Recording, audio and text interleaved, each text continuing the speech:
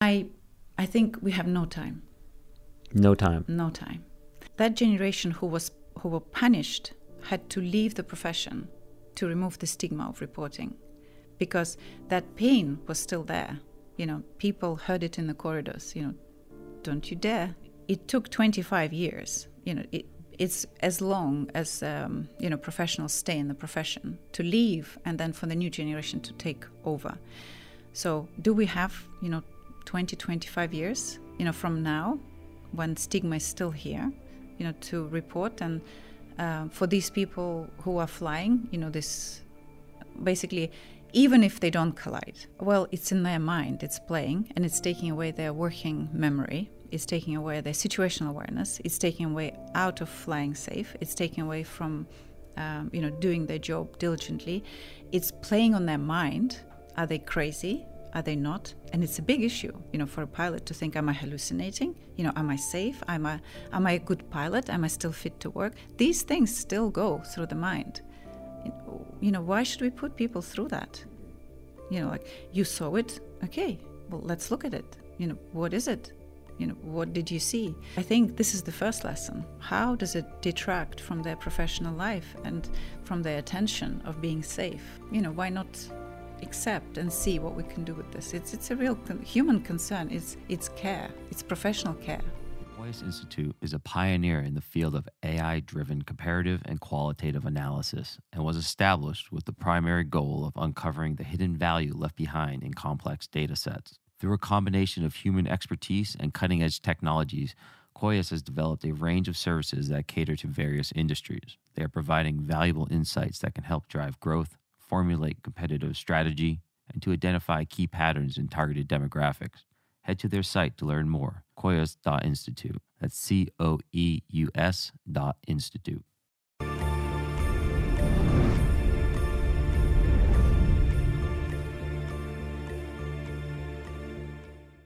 Welcome to Merge.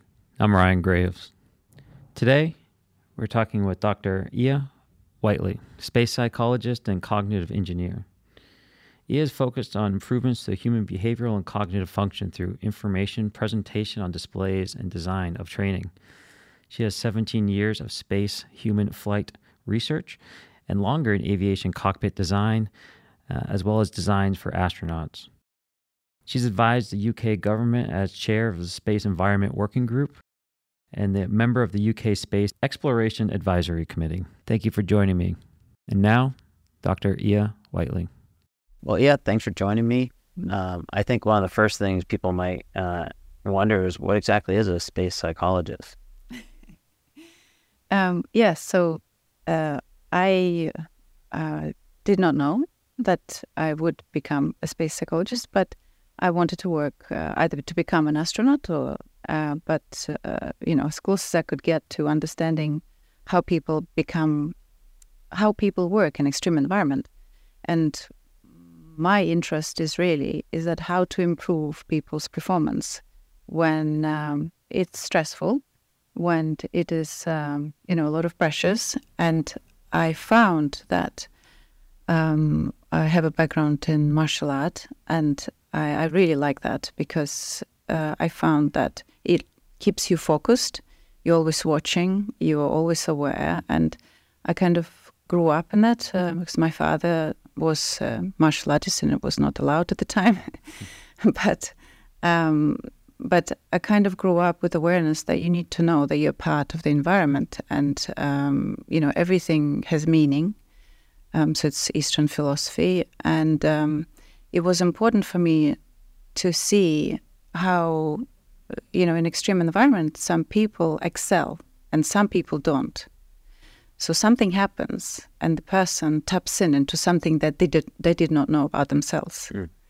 And I find that, a lot with, very reactive professions, meaning like, pilots, for example. It's a lot of training, so the reaction is trained. But nevertheless, you have to make a decision and you have to go with it. You can't rewind. You have to live with your decision. Yeah, you can't rewind. It's not a simulator, right? You just stick to it and then work with the consequences. And what I found is that there are many professions and situations where people have these insights, of they wouldn't have thought of it if it wasn't for that situation, and they discover something about themselves. So I just started to look how I can learn more about that, about this human performance in extreme environments, and how do people tap into this? Why? All these myths that I grew up with, having, like martial art temples where there were masters who could, sense the environment from, with their back, and, they knew what was coming, and that kind of understanding. And then I came, very close with that, coming with people, unexpectedly so. So, for example, there were firefighters in Australia, and so what they do is that they were studying the decision making in extreme environment, and the decision making, it's sort of hard to articulate of why one expert does something. And so they've used this methodology, which I think would be useful in the UAP, understanding what happens in our reactions to UAP. So you, as a space psychologist, you've kind of been essentially working with people in highly technical tasks, highly specific tasks, such as pilots, such as astronauts. Can you explain some of the work that you've done in support of astronauts in your role as a space psychologist? So I have several projects that I worked in space, and they're focused on improving our performance, but also to help us understand what happens to us as we sort of go into these unusual environments, or not suitable, I guess, for living for a long time. And I'm focused on research, on designing tools for psychological support and measuring well-being and seeing how to prevent problems, because it's the best cure, prevention. So what we found in the work, and there's always a team that we work together. And so what I found is that astronauts and cosmonauts are very capable, and the last thing they really want is to be monitored, right? So because they're there for a reason, they took a long time to get there, and there is this challenge of having, understanding your limit. And these are the people who always push the limit. They push the limit in their training. They study several subjects. They do many degrees. They multitask. They at the same time, they still have to maintain their personal life. And this is all quite challenging. So, in order to assist, but not to, the point is to help. Mm-hmm. It's not to monitor for the sake of caught you. NASA's are, basically the ground controller trying to set up a very controlled and disciplined and scheduled environment, and is not allowing the astronauts to expand the way they normally do, kind of to fill the void, fill the time, be efficient with their time. Is that what you're describing? Well, yes. So there is that. Mm-hmm. So, and that's interesting. I think what you're touching on, because there was a standoff, right, when the astronauts completely switched off the communication, which is unheard of. So on the Skylab, the crew being highly efficient, and the people are trying to use every minute because it's paid by the government, it's our tax, essentially, and people are fully aware of that, on the ground, who are helping, and people in space, so astronauts themselves. So they want to be as efficient as they can. So what happened is there was a frustration because they're given a schedule and it's planned meticulously so, because it sometimes has to coincide with a particular orbit, and you have to take shots, or you have to do certain measurements being in a particular location. And then you have to transmit it when you're on the other side of the Earth, and so on. So 90 minutes, it's a repeat. And of course they have to sleep, and they also want to engage in some conversation, personal conversation. But what happened is that they have sometimes they're not allowed to do a task because it's not on the schedule.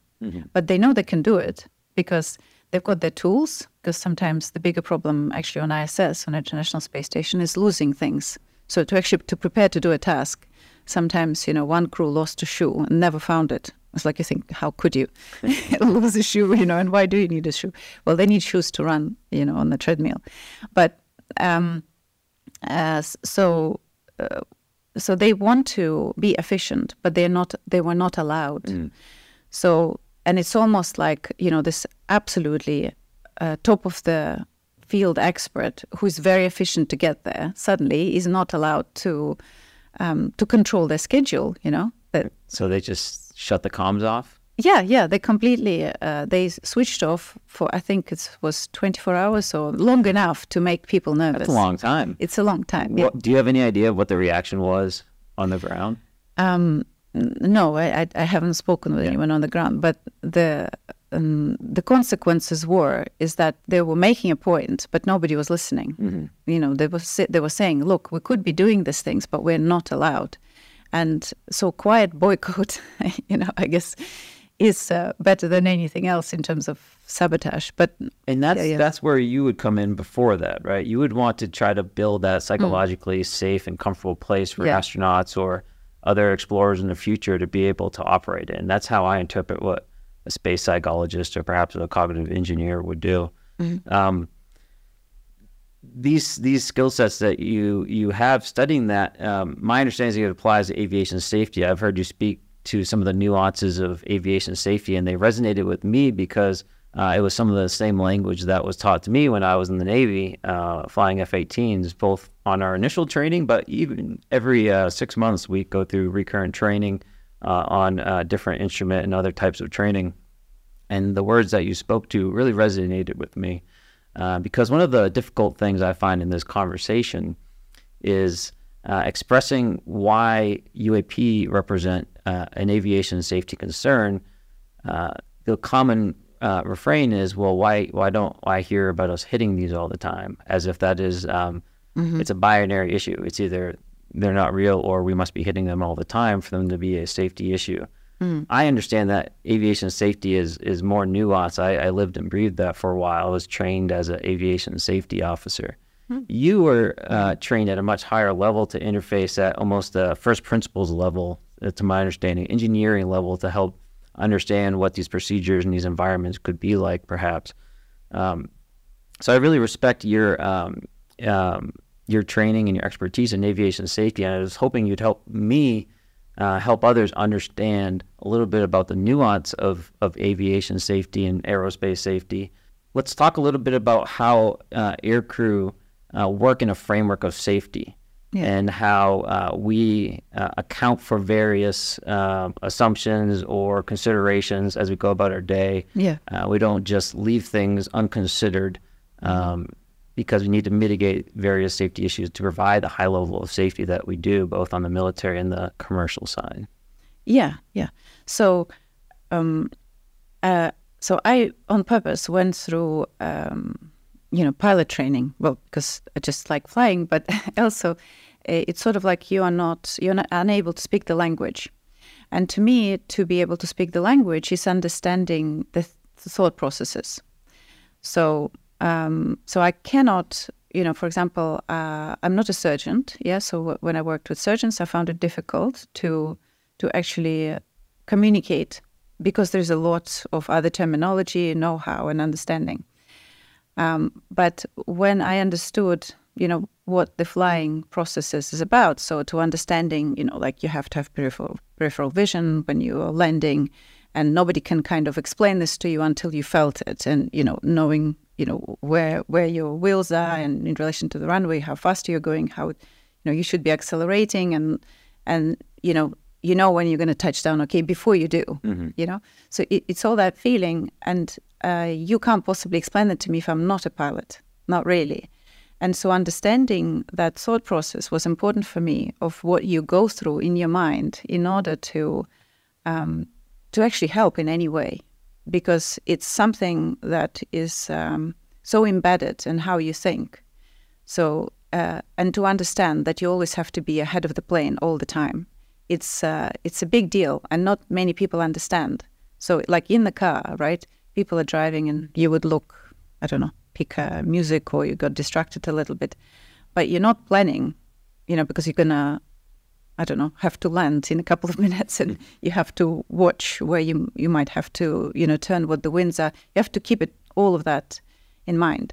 So to understand that all of that is happening in the pilot's mind at all times, and that transfers to life as well. Yeah. So there is that processing. For better or worse. Yeah. Well, but that's why, the world is so diverse, right? And it's helpful to get that thinking, that thought process. So I think for me, that was important to understand as fundamental aspects of safety, or even touching on design, of course, I'm not a fighter pilot, I don't fly jets. So there is a lot of knowledge gap, but at least I can understand what the flow might be in any one of those phases. And by understanding that, then we could start to think about, safety aspects. So what do you need, or can we load you with more information, or can we ask you for more things? So, for example, when doing studies with pilots, which I also did in the cockpit, is that so NASA has this workload list, also workload questionnaire, that you ask a few questions and you figure out, how busy the pilot is. But the problem with that is that I'm sitting with you, and, you are flying or doing something, or you're talking to me, and suddenly I throw at you 4 questions. Where's your thought process? You have to then regroup, come back with situational awareness, do all the scans, because your mental capacity got taken away. So this is not useful.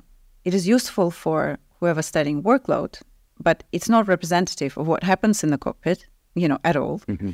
And so I was interested is that how can I get into that space and to understand what is the thought process in order to then to put my 5 cents, that I might be helpful in some way.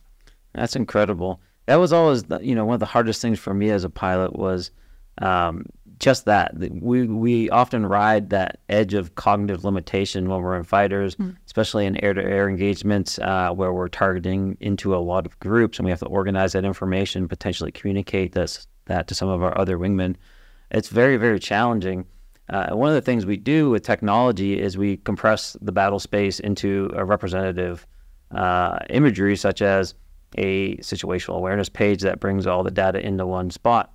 One of the concerns that has been expressed by myself and others is that filtration process represents a point where potentially, if we're not looking for something, we're going to filter that out of the data set because we're looking for something that has characteristics X and Y. But things such as balloons that might be traveling very slowly over the continental United States don't necessarily get picked up by those types of sensors. That's a very good point, that you brought up about if you're not looking for it, you're not going to see it. And that's, so there's a famous experiment about the gorilla, right, working across the room, right? So that's the point, is that if you're focusing on something, other information is going to miss out. Pilots are the exception to that, though, because especially I would imagine in combat situation, or, when you're busy, aerobatic maneuvers is another one, or flying information. And so you are then, you're looking for minute change, but also what you're doing is that you're looking for when is the right time to communicate to your, whoever you need to communicate with, either your, wing person or air traffic control, or I don't know, to where you are, to keep situational awareness. And I find that, so when I was working, we were talking about conversion from C-130 analog aircraft, which is kind of got dials, so like clocks. Mm-hmm. So this is an old type of setup. It's a military big cargo airplane. Pilots say only the mother can love the face of the aircraft. It's a beautiful bird, actually. And when you hear it flying, it's very nice. So I do hear it. It does fly around where we live, and I come out and I like it. So then when we were converting from analog to glass, which became screens, basically computer screens. Inside the cockpit. Inside the cockpit, yeah. So it's converting from analog cockpit going to a modern cockpit, which is called glass cockpit because it's full of displays, and so they're all reflective. And what I found is that when pilots were, doing tasks, and so it was in Australia at the time, so we were, again, as a team consulting, is it okay to go from 4 to 5 people crew to 2?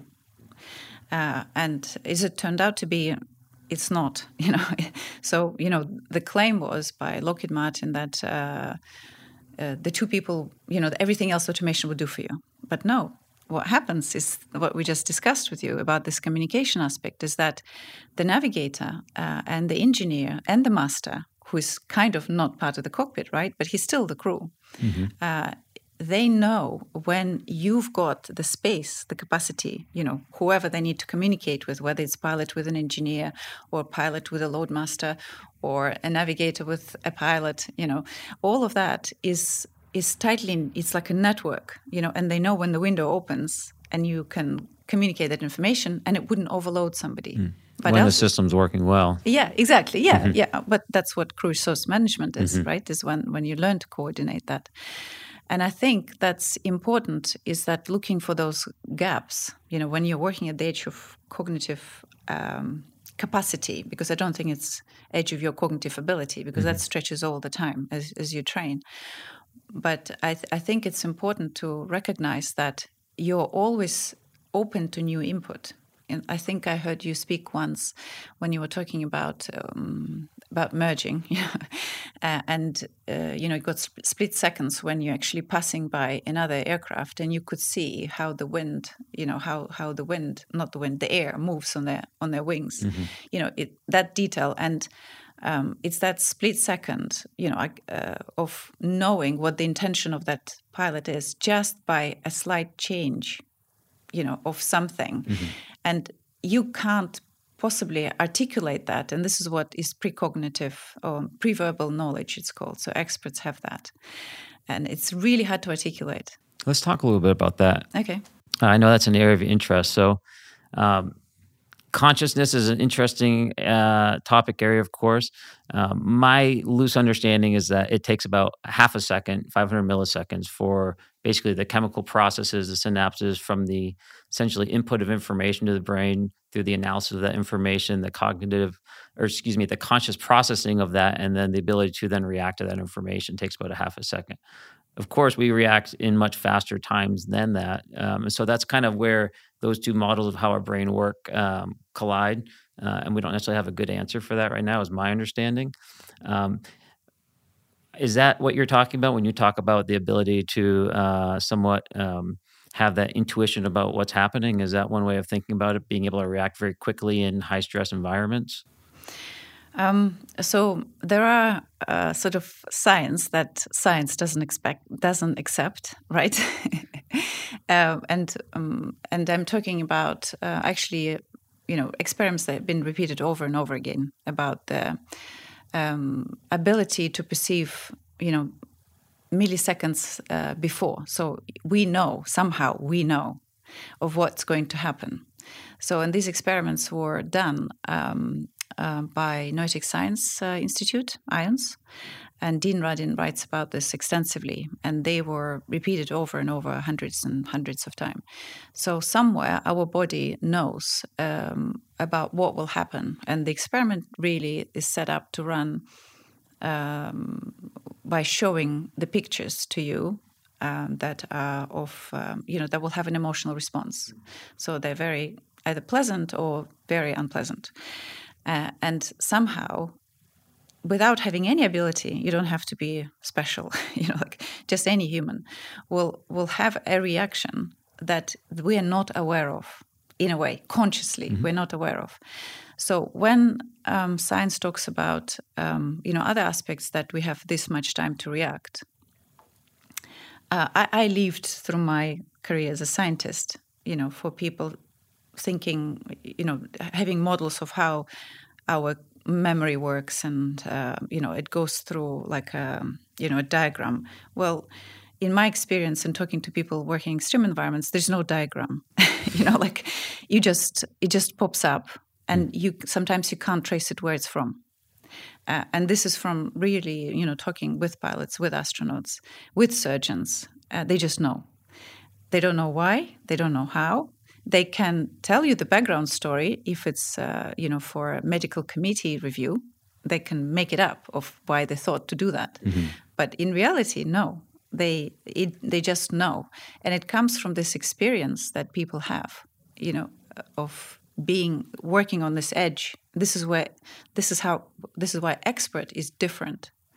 So when you're talking, could we think of this? Sorry, I just couldn't wait to say it. Can we think of this almost like the expert gets access to two things: one, more data over time to build their expertise, and then unique or new data because they're working on the edge and they're exposed to more difficult cases or harder cases.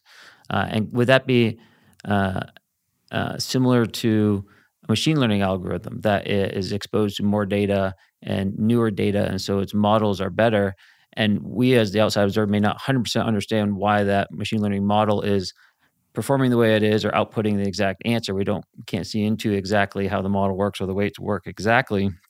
Is that almost the same for an expert? It's just the conscious experience of that model being generated is outside of their experience? Well, I'm thinking on how I don't know how to answer that. It sounds similar. It's almost like an expert is doing this more often. He can't necessarily say why. Perhaps it's hard to train someone else to say, "Hey, here's the exact skill set I have," because they haven't fully processed it into perhaps a list, but they're still reacting to their data and their experience. And is it coming from nowhere, or is it perhaps just unrecognizable because it's coming from inference of a lot of data? Well, I'll give you an example. I think I quite like real kind of tangible things that you can work through.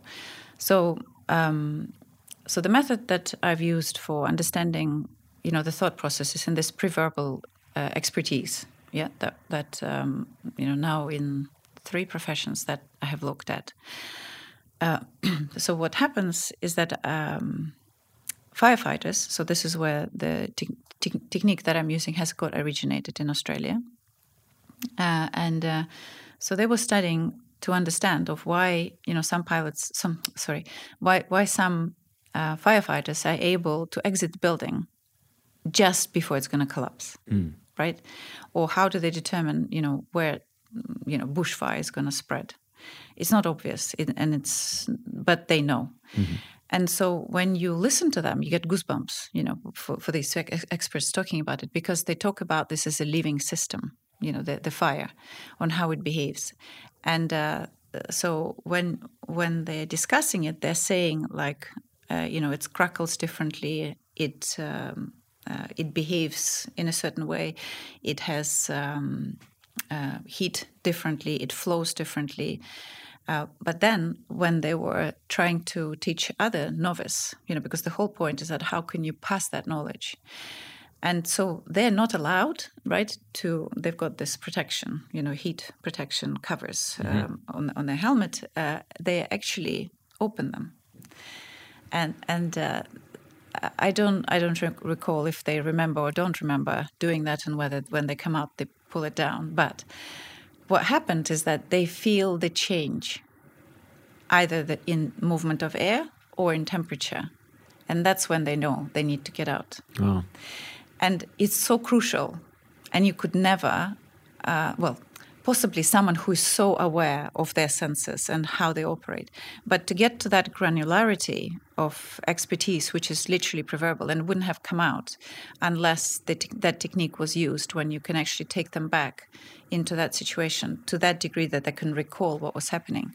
But they were doing this, and this piece of information, possibly saved many, many lives, including getting out of the building too early and saving somebody's life, but also, for the crew to get out on time. That's interesting. We call that as pilots flying by the seat of our pants. Yes. So I'm sure you're aware. And of course, why we don't like flying in the simulator very much. because it just can't mimic, what it is actually like to be in the jet. Very interesting. Yeah, exactly. And so I am interested in this. Where does this information come from, and how do you know that? A good example for every day, for us driving, is sort of like, what the driver is going to do. In essence, they haven't done anything yet, but you could see that for sure they're just going to cross you in a minute, or they're not going to indicate and turn, or something, or they're going to stop suddenly. There is this expectation, and you're processing all of that information, and possibly it was there, like you might have by glimpse saw that there was something coming to the road, and that's why they would react. But in actuality, you can't articulate that, but you react to that. And that's what I'm interested in, is that ability to absorb all of that information and be safe. And so I'm interested where that safety decision comes from. What pieces of information do you collect? And that's exactly what these pilots articulated to me in order to design a different type of layout of information so they could be more efficient and quicker. But it's not coming from me. It's understanding the cognitive process of the expert and then giving them to articulate them. Because if you ask a pilot, how did your landing go? What would you say? You land on the deck. I honestly don't even know. Yeah, exactly. I would fly it in, and I would just probably describe my deviations from what would be expected as far as my airspeed or my altitudes or glide slope, and say, I was a little high that time, but otherwise it was pretty good. Yeah, exactly. So how could I improve this place from that? Like I can't. It seems like it's already perfect, right? There's nothing I can do. So, me as maybe somebody else can, but the point is that that you report what you generally trained to do, and it's safe to do, and it's cultural to do, and it's efficient, right? Because that's all that's required. There was nothing out of the ordinary. But in order for me to help in any way, I would want to see of what was actually flowing through your mind. Was it a night landing and you saw, bioluminescence and you looked at that, for example? Where's my eye actually going? Yeah. So I'm interested in that. But there is also interesting to that, where you're talking about the eyes. So there is, so suddenly the technology kind of, as develops, and there were eye tracking, to see where pilots are looking. And suddenly this became like a big thing. But it's not the fact that you're absorbing that information. You're looking, but not maybe seeing. Yeah. Yes. Also not seeing, but also it might not be useful. You looked at it, but ignored it. And it's taken as data as if you've taken it in, or you look at that, but maybe, it has nothing to do. So nothing to do with you needing that information. So it's about taking that of what was, like literally reading your thought process second by second and understanding on what that part of it, help you to stay safe. And that's what I'm interested in. And that's the most helpful way to kind of then to externalize or help you out externally on the displays to place information differently. So you can, next time, you don't need to search for it in your memory or do a mental calculation, hence cognitive engineering, right? So the subject is to help your cognition to be assisted by technology that can do other things better for you. Very cool. Yeah. Well, I want to ask you how perhaps that type of cognitive engineering and your lessons learned could perhaps be applied to better understanding and building procedures around UAP. But first, perhaps you could just provide a little background about any interest that you have or any professional experience, personal experience that you might have with UAP, or how you got into this as a area of aviation safety concern. So it's a taboo. The topic is a taboo. And it's taboo in science in the same way as it is in aviation. So I don't work on that, at the university in my current position. So this is kind of a hobby. And it's sad because, I grew up with the notion that people experience this. I had no problem kind of putting that into my mind. Well, some people, see it, and that's possibly in the field of their view based on what they do or where they work. Just unusual things happen. But then, since, several years now, or at least 2 years, that it's kind of came to a surface in the US, and it became a real issue. I thought, so what do I know? How can I use my tools that I have sort of acquired over the years to assist? Because I'm passionate about, aviation, my profession. I'm interested how to improve people in extreme environments, what they can do. So this is, just ticks all the boxes for me. So I'm very curious, but there's no funding, there's just nothing. And you're not even allowed to mention this in the community, which is really sad because it's a real issue. Have you spoken with any of your colleagues about this? No. I spoke with pilots that I used to work with. So the pilots are very... the people that I know, openly share or say they have or they haven't, and what was it, and but generally people would stay off that topic if it becomes on record, right? We have tools that may assist the issue. So I don't understand, why can't we look at that? Who's we, the scientific community? Well, I mean, I can see tools, right, that I have used in the teams that I've worked with, right? So why not utilize those tools? And obviously, it's not one person's job, so I can't do this alone. There has to be a team. I can't tackle this on my own.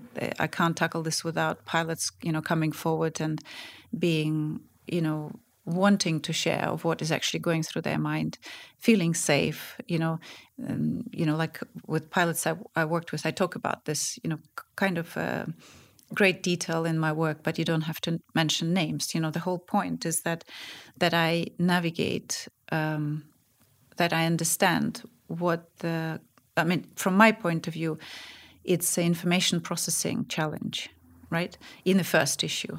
So, and what happens, for example, so how it relates to what I've done before, right? So my expertise were in dealing how automation is a challenge, in a way. So there was a problem called automation surprise, in a way. In aviation? In aviation, yeah. Okay.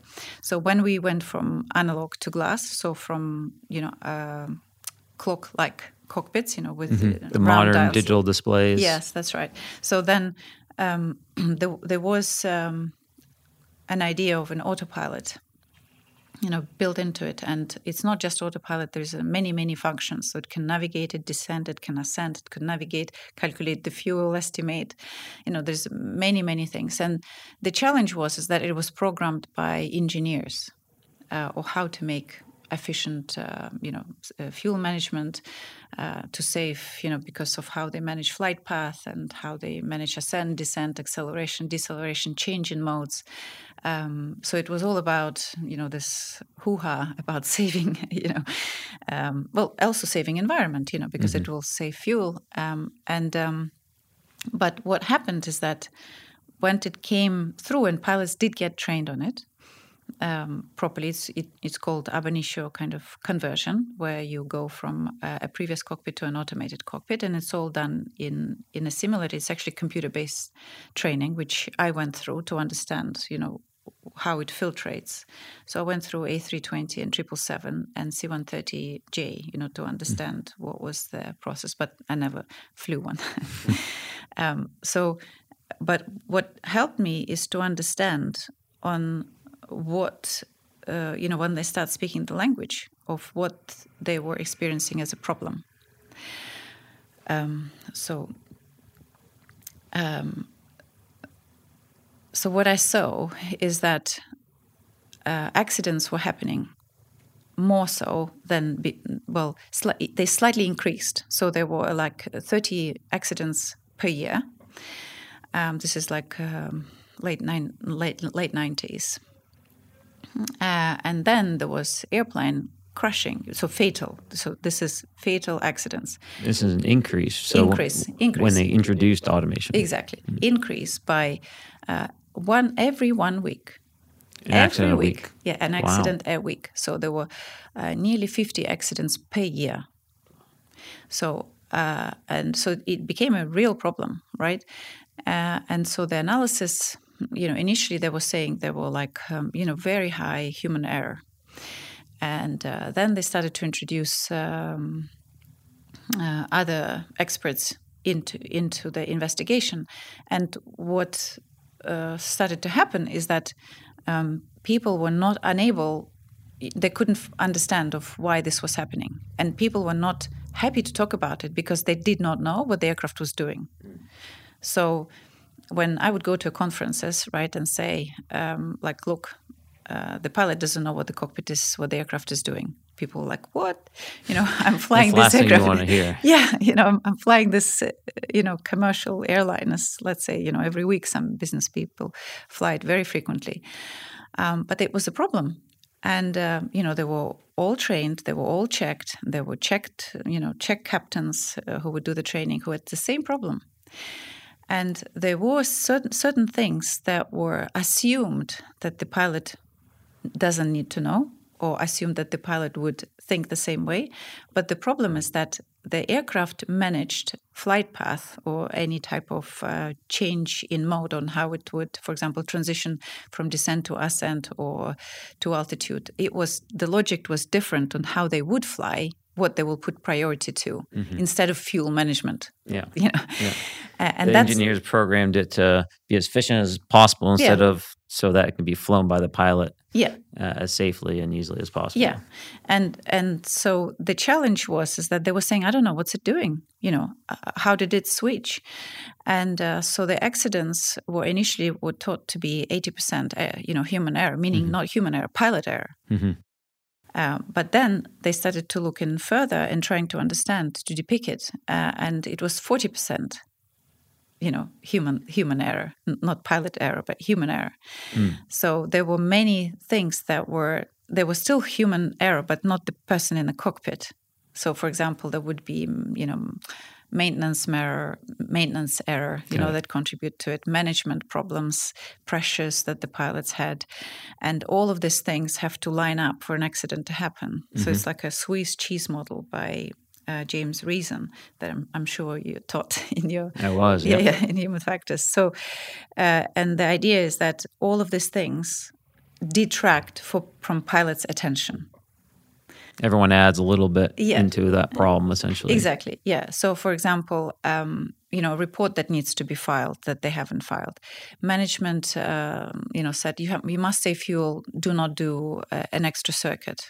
For example, if you're unsure or the weather is not right, or just press on.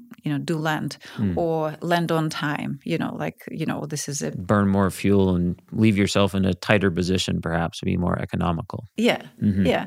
So, and all of those things, they're playing on the pilot's mind instead of focusing on descent and safe landing. So all of these things, and of course there's family, personal, colleagues, all of that is happening. And then cockpit does something. I was like, what? I'm just about to land, and I didn't set that mode or didn't transition into that. And suddenly the aircraft is either stalling or descending too fast, or you're losing altitude, and suddenly terrain comes up and thinking like, we shouldn't be here anyway. Yeah. And you are miles behind then, of the aircraft. Now you're behind the aircraft. Yeah, you're behind the aircraft, and you need to now not only deal with the situation, but you need to figure out where you are, navigationally, operationally, and whom do you talk to, what do you do, and of course you pull up first, right? But all of this is still going through. And what if you don't have enough lift? And so you're not flying by the seat of your pants because you're trusting. So this trust in automation somehow, we trust easily actually as humans. We trust very easily. We give our trust easily. And what has been happening is that pilots started to talk among themselves because they could not say they don't understand what their cockpit, what is happening in the aircraft. Or check captain couldn't say, I did not know what was happening. Got cut out. Yeah. But then in pubs... But they're all having the same issues. They're all having the same issues, but they're not talking. Sounds familiar. Yeah. Yeah. So because they're surprised, they're shocked. So it's their reputation, right? It's their professional stand, on who they are. If they don't know what they're flying, they've just converted. They might have got an increase in salary, all sorts of consequences. It's livelihood. Mm-hmm. This is what the person, the whole life have been reaching, and they're finally flying the most latest, aircraft, and they can't, they're not doing their job, which they used to do 20 years before. Themselves and not the system itself. Yeah, but because when you are flying, you are responsible. Mm-hmm. Right? So you are responsible for the airplane, you're responsible for your crew if you're a captain, and you're responsible for everybody who's in the back, right? So you're thinking, you're processing all of that. So all of that is going through your mind, in addition that I don't know what the aircraft is doing. So I'm thinking, do I say it? Do I not? Do I just, work through it and hopefully it will never happen again? Like different thinking. I imagine that thinking that you just said, maybe I can ignore it, it'll never happen again. I imagine that probably goes through a lot of pilots' minds if they have a UAP experience. Possibly, but it once it entered your mind, you can't wipe it off, not really. Mm-hmm. So if it happened to you and you're thinking, well, I'm just going to ignore it, right?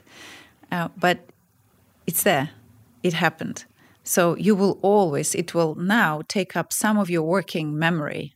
So your capacity to absorb new things or to act or to be safe or to remember other important things.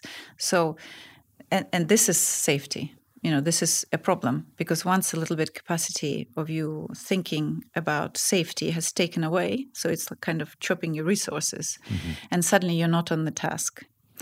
So same thing was happening. So they started talking in the pubs, or starting to talk to friends, who would, they will test the waters. Trusted friends, yeah. Yeah, test the waters, and then suddenly they realize they're not alone. And it's a big relief. It's a big relief because they're now saying, like, it's not me, I'm not stupid. I have, all my professional training is correct. I'm experiencing this. It's not my own fault. It's not because I'm not attentive or did not train well. Everybody, not everybody, but the majority of the people in my profession are having this. I haven't talked to everyone, but people I touch base and trust, they're having the same issue. So they're starting now to think about what to do. So at this time, the aviation, so aircraft designers are not knowing this, right? They don't know that. We're still talking about automation. I know it sounds like we could be talking about UAP right now, but we're still talking about automation. It's very closely aligned. Yeah, exactly. So the aircraft designers still don't know that there is an automation surprise problem with pilots, right? But they're not starting to talk, and they feel like it is becoming a safety. So people who are safety conscious, like yourself, people who need to keep, safety policies, procedures, and, constantly debriefing and seeing what the problem might be, they're starting to rise, but they're punished. They're punished until they're backed up. So some pilots lose jobs, they lose families, their children suffer. So like big consequences, and some people never recover. Some people commit suicide. It's that bad. Wow. So like these are real, lives. And, and the only reason that person committed suicide, right, it's because he couldn't take responsibility of killing all other people in that aircraft. That is something that is going through their mind. And I think that's important to account, right? So these are people who are honorable people. And we disrespect their professional opinion. This is shameful, I think. You wouldn't, you would trust the surgeon, right? With your life. And here you trust, hundreds of people in the back of the aircraft, and we're not trusting, their actual observation, that they feel uncomfortable flying, or they don't feel they're gonna, bring those people across safely. So I think it's important, even if it's just, it maybe sounds like a cry for help, So maybe it's real. Maybe if it's real for this person who's been doing this job for many, many years, maybe we should pay attention And if there are many people talking about it, then definitely, there's a professional concern. And these are people who are, trusted with many, many things. So how did that eventually get resolved in the automation world? You said, they got more support. What did that look like? So pilots got together, and so at the time the internet wasn't that advanced. So it's 20 years ago, or more than 20 years ago now. So 25. So they started to create forums. So these are forums that you wouldn't be admitted to unless you are I might belong to a few of them. yeah. So unless you're checked and trusted, right? Mm-hmm. So they would start discussing these issues, and they will start actually putting technical details in. So they will say, this mode, that mode, I was doing that, and this happened. And then the other pilots say, I had exactly the same thing, or no, something else different happened for me. Watch out for that. So the only way they felt comfortable was basically back channeling it on web forums to have conversations. Yeah. Anonymously, I assume. Yeah. Well, I don't know. Who knows? But yeah. I don't remember whether there were. I mean, certainly you could log under a different name, Sure. because I got into those forums by pilots whom I worked with. They said, go check this out, and you'd read one-liners, thousands and thousands, of reporting the types of automation, and they're not grouped by anything. So there would be like, I flew yesterday, and on landing, my speed declined, nearly to a stall, and these were the steps, and this is how I recovered. Wow. They're actually putting actual procedures out. Yeah. So because they're concerned for each other, Well, I get it. I totally get it as a pilot, but it's just it's shocking and sad to see that that's the state of affairs at that point. Yeah. So then, they feel power in numbers, right? Yeah. Somehow I don't know that step, but it filtrates to probably it filtrated through accidents, unfortunately. So major that's typically fatal. How we learn in aviation through blood. So I'm just terrible, right? Mm-hmm. So because this is hundreds of people and children, and anyway, it's loss of life in, and so these started to rise, and there were some famous accidents, that to do with colliding with a mountain and unable to recover, and then they go to black box, and this is because it was not spoken to. But people were experiencing this way before, right?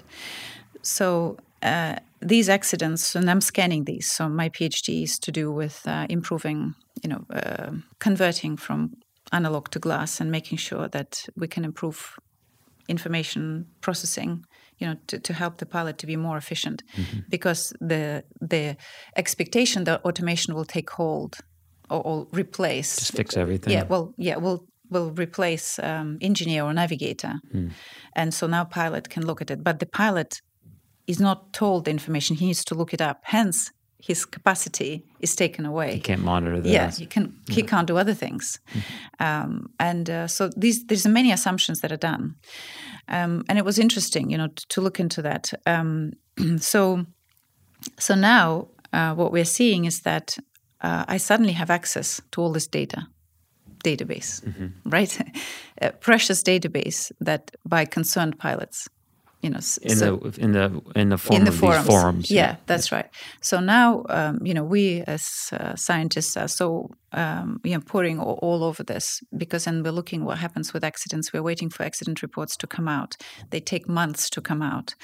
Obviously there's a very lot of diligent people who look into it. Concerned pilots, look into it, and so the awareness is being raised, and I now present, this information on conferences of what I observe, the analysis that I see, and the word filtrates, back to aviation. I meet Airbus captain who was designing philosophy for Airbus, and everybody's concerned. Like many things are starting to change, and new upgrades are happening to the cockpit. But more so, first thing is training. Yeah. First thing, procedures and training. This is something that you can fix quicker, right? And hopefully not through loss of life. What lessons can we take from that and apply to UAP? Yeah. I think we have no time. No time. No time.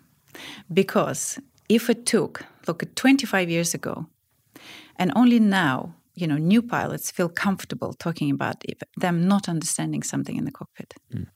So that generation who were punished had to leave the profession to remove the stigma of reporting, because that pain was still there. People heard it in the corridors. Don't you dare, you might lose it. So there was a lag between when a suitable reporting mechanism was put in place and when it truly became integrated into the pilot community. Yeah. So the safety culture, you speak up because, so for example, so it took 25 years, it's as long as, professionals stay in the profession to leave and then for the new generation to take over. So do we have, 20, 25 years, from now when stigma is still here, to report? And for these people who are flying, this basically, even if they don't collide, if people say like, why should we be concerned about it? That there's no interaction, for example. Well, it's in their mind, it's playing, and it's taking away their working memory. It's taking away their situational awareness. It's taking away out of flying safe. It's taking away from, doing their job diligently. It's playing on their mind.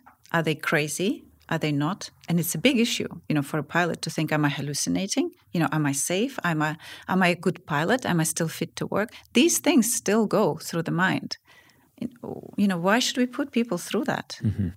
Like you saw it. Okay, well, let's look at it. What is it? What did you see? Describe. Let's see, maybe there is a forum, where other people experiencing the same thing.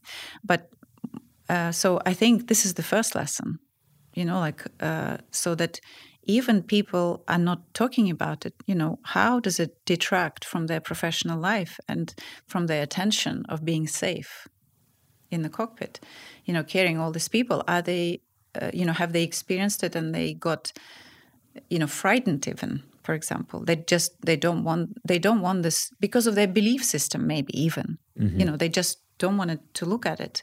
It's just, it doesn't fit into their, world of view. And that's acceptable too, because we're all different. We all experience the world through a different lens. So why not, why not accept and see what we can do with this? It's a real human concern. It's care. It's professional care. Mm-hmm. And if I think there's an actual effort to provide context around what these pilots could be seeing, it's going to minimize the distraction and enable them to, hopefully in the future, with process or procedure that could be implemented, be able to, ensure safe separation from that object, and then be able to properly communicate that to the appropriate authorities, whether that's ATC that would then handle that or not. I've spoken with pilots who have been hesitant to even radio out to ATC, air traffic control, because they don't want their call sign associated with a sighting even. Yeah. And that they have then reached out after they've landed to other pilots they heard to then let them know that they've shared the same thing. I think we're moving in the right direction, but it's still something that I hear from pilots that they are uncomfortable talking about it publicly and essentially want to keep their heads down and out of it for the time being anyways. Yeah, and why? What's playing on their mind? Why do they not want to do it? It means they're concerned. They don't want to be affected, and that means it does take capacity. Mm-hmm. It worries them to some extent. And I'm interested in that. To what degree does it affect their performance? So how do you propose on studying that? So I think first, a very good step to do is just to get to speak with the pilots who are experiencing, to understand what are they thinking, what is their concern about it, not even just what they're seeing, right? Because seeing is one thing, but then what happens with your cognition? How loaded are you with this concern or thought, or maybe not even a problem? Maybe they're curious, It doesn't matter. But the point is that to collect that reaction, so when the other person is confronted with it, they know, or they have read, for example, that other people experience similar concerns or discomfort or excitement or fear or concern what other people would think about it. Should I talk to air traffic control? What would my co-pilot think? And, all of these things, do I talk about this to the family? All of that thing, because it's your professional time. It takes on hold. It's kind of slows you down. It's weight that shouldn't be. We shouldn't be burdening that person with that. They should be able to do their job, what they're expected to do. And given the parameters, if something is unexpected, well, there is a backup, right? Like in mission control, right? There is lots of scientists, there are safety experts. There are, people who can take that load off and say, okay, what are you getting? Let's have a look at this. How does this affect you? So first, I think from my point of view, I would people who experience this, soon after the event, to speak. Well, let's be clear before we go into that. That you're proposing an actual study, right? And so this would be something that you would oversee, and you would be looking for volunteers to participate in. Yeah. It would involve some type of reporting, whether anonymous or not.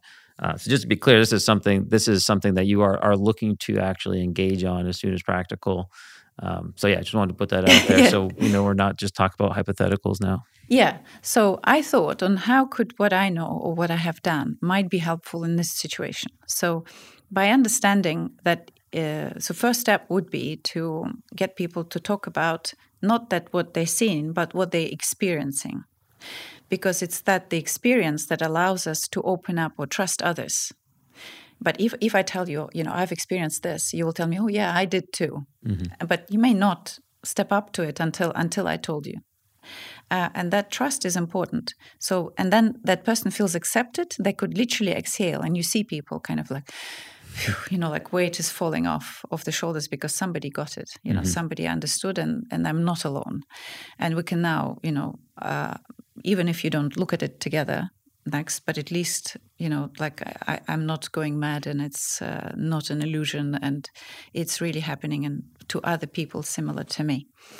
So by understanding what they're experiencing, by going into a situation, maybe even,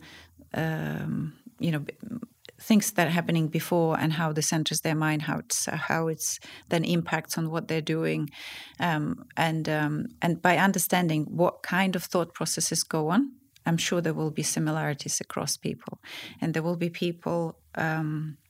Then, once we understand these categories of what person is thinking through, just by recollection of how did it affect me, then we are able to then look up, also to understand in what scenario it happened. So capture under what circumstances it happened. So now we have these categories of what person experienced and what scenarios were around that.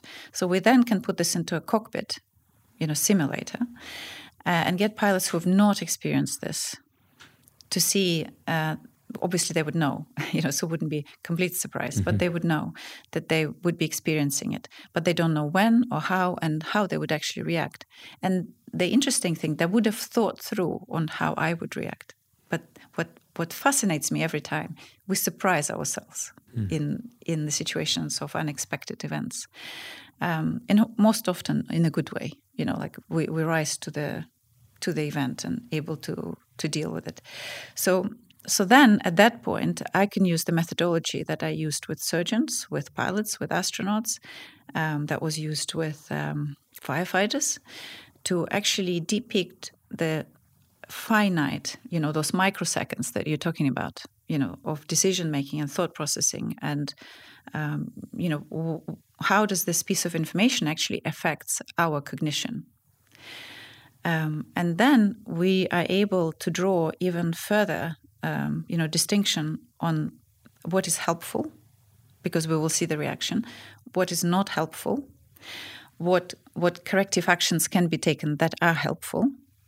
And we then can write procedures, we can design training. From that on, we're able to take, some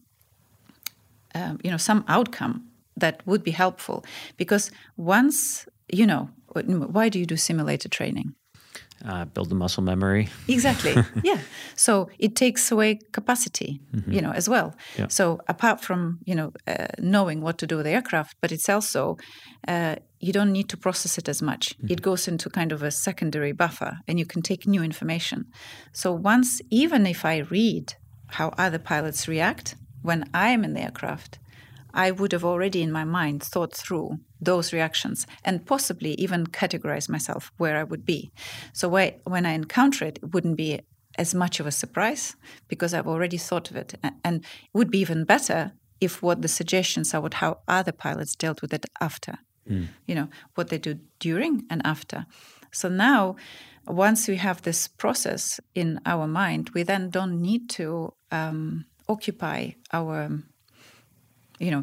loaded precious memory, essentially. Yeah. So you have suddenly a capacity to deal with all the safety things that you need to do. And then we could do training. There would be something we can do, like even computer training, something, online that's as easy. Maybe for, more serious type of operations, there could be a different type of training, and we could look into that, depending on, how much of a safety concern it becomes, because through understanding scenarios and reactions, we understand how serious the implication could be, and hence we can mitigate because it's all about prevention. Well, So, a lot of pilots been reaching out to me both to support whether something I'm doing with Americans for Safe Aerospace or perhaps come on Merged.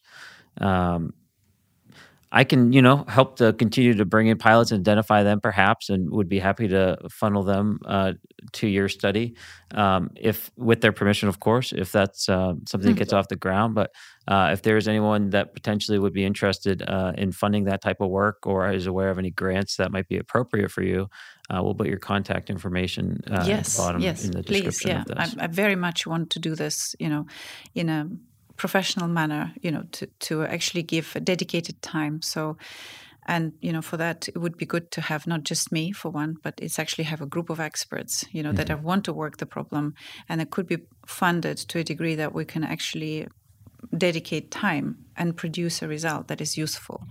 And so there are like 4 phases to this study. So it would be good to not to do it as a hobby of often when I can, or often when other people that sort of I work with can, because that delays by months and months, because something takes over, or a family, like we're all, leaving on this earth kind of within, time frame. So in order not to postpone it, to do it, I would love to get it properly funded. So if people can come forward with funding, or of somebody who is willing to provide, input financially and also experts, then, I think that's a good step, to provide some training or procedures or even awareness, in the basic level. And I feel it's easy. It can be done. We don't need much to take it forward. Good. Even without going to a simulator, which would be like a more expensive component, right? Yeah. But even before that, to prepare for the sim to get the scenarios. But even that, I think it's not that challenging to do. People would come forward, and we probably can find a simulator. So all of these organizational things that, whoever is willing to contribute to what degree, that would be amazing. As part of, this volunteering effort of looking into how the UAP events are reported currently, I looked at the multitude, actually, that there are many ways to report the UAP, which is great. This is a big breakthrough. But when I looked at it, it's, sometimes several dozens of questions, if not hundreds, because people are looking for data and they want to split it to analyze it. And pilots aren't going to fill out a 100-question answer form at the end of a flight. Exactly. I worked with pilots long enough, to say that it's just going to, even if you've got a will for safety, it will just get bitten out of you, and you just would not complete. So it's either have to be motivational, and they know. So it's sort of like you're setting up yourself for a task at hand, and you figure out how much time it will take you. But if you don't see the end of it, you lose the will to do it. So it's about, making an effort or bringing people together to concerted effort to figure out how best to do it. It's more than just a checklist then. It's not, yeah. So, and I think it's about getting some people who are already working the problem together as a workshop setting, and to make sure that we all contribute on how best to bring the data that is required.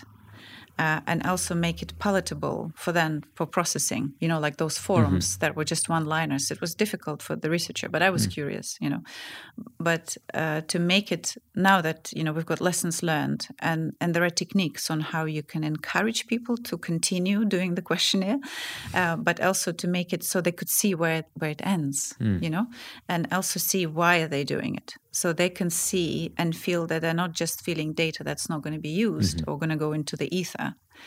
I've seen pilots. I've seen some of the reports that they've done, at least in the Navy, since 2018 or so. Some of them have been released via FOIA. One, I will say, optimistic point is that many of the pilots added their own text at the bottom, the other box there, and a lot of them were asking for more feedback and were seemingly very interested in being further engaged in this topic. So I think, to your point, if we can, properly engage pilots with this, I think we're going to see more data come out, which is only going to help this issue. Yeah, that's it. Yeah, thanks. That's amazing. That's good, That's people are coming forward. I think it's time. Very good. Yeah. I'm excited. I think it's time as well. Dr. Ia Whiteley, thank you for making the trip here to New Hampshire, to the United States, to have this conversation. It's a pleasure to meet you in person. I'm extremely excited about the expertise that you're bringing to this field, and that the potential study that you could engage with to help bring about better procedure and reporting and psychological safety for military and commercial pilots. So thank you. Thank you, Ryan, for inviting me here, and possibility of sharing of what I can contribute. And very much, I think it's a team effort. So, you speaking for many years now about this topic, and, the opportunity to get other people on board to solve this would be amazing. So, a pleasure. Thank you for making it happen. Thank you.